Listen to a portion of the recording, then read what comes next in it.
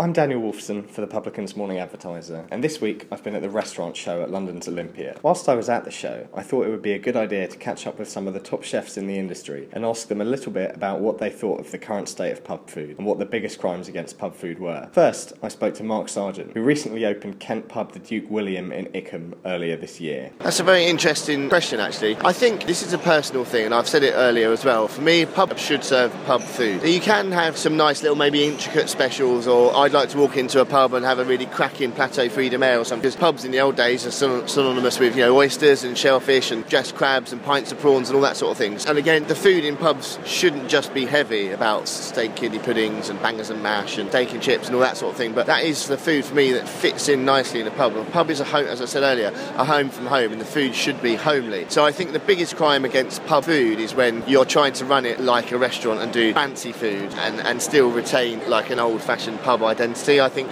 for me personally, that doesn't sit, and I don't like to see that style of food inside a pub. Later on, I caught up with Neil Rankin, chef patron of Islington pub The Smokehouse, contemporary diner Bad Egg, and executive chef for Noble Inns. This is what he had to say. I think I said it on stage there, it's cross-hatching steaks. I think it's still, that criss-cross design. It makes me want to kill things. Neil Rankin, thank you very much.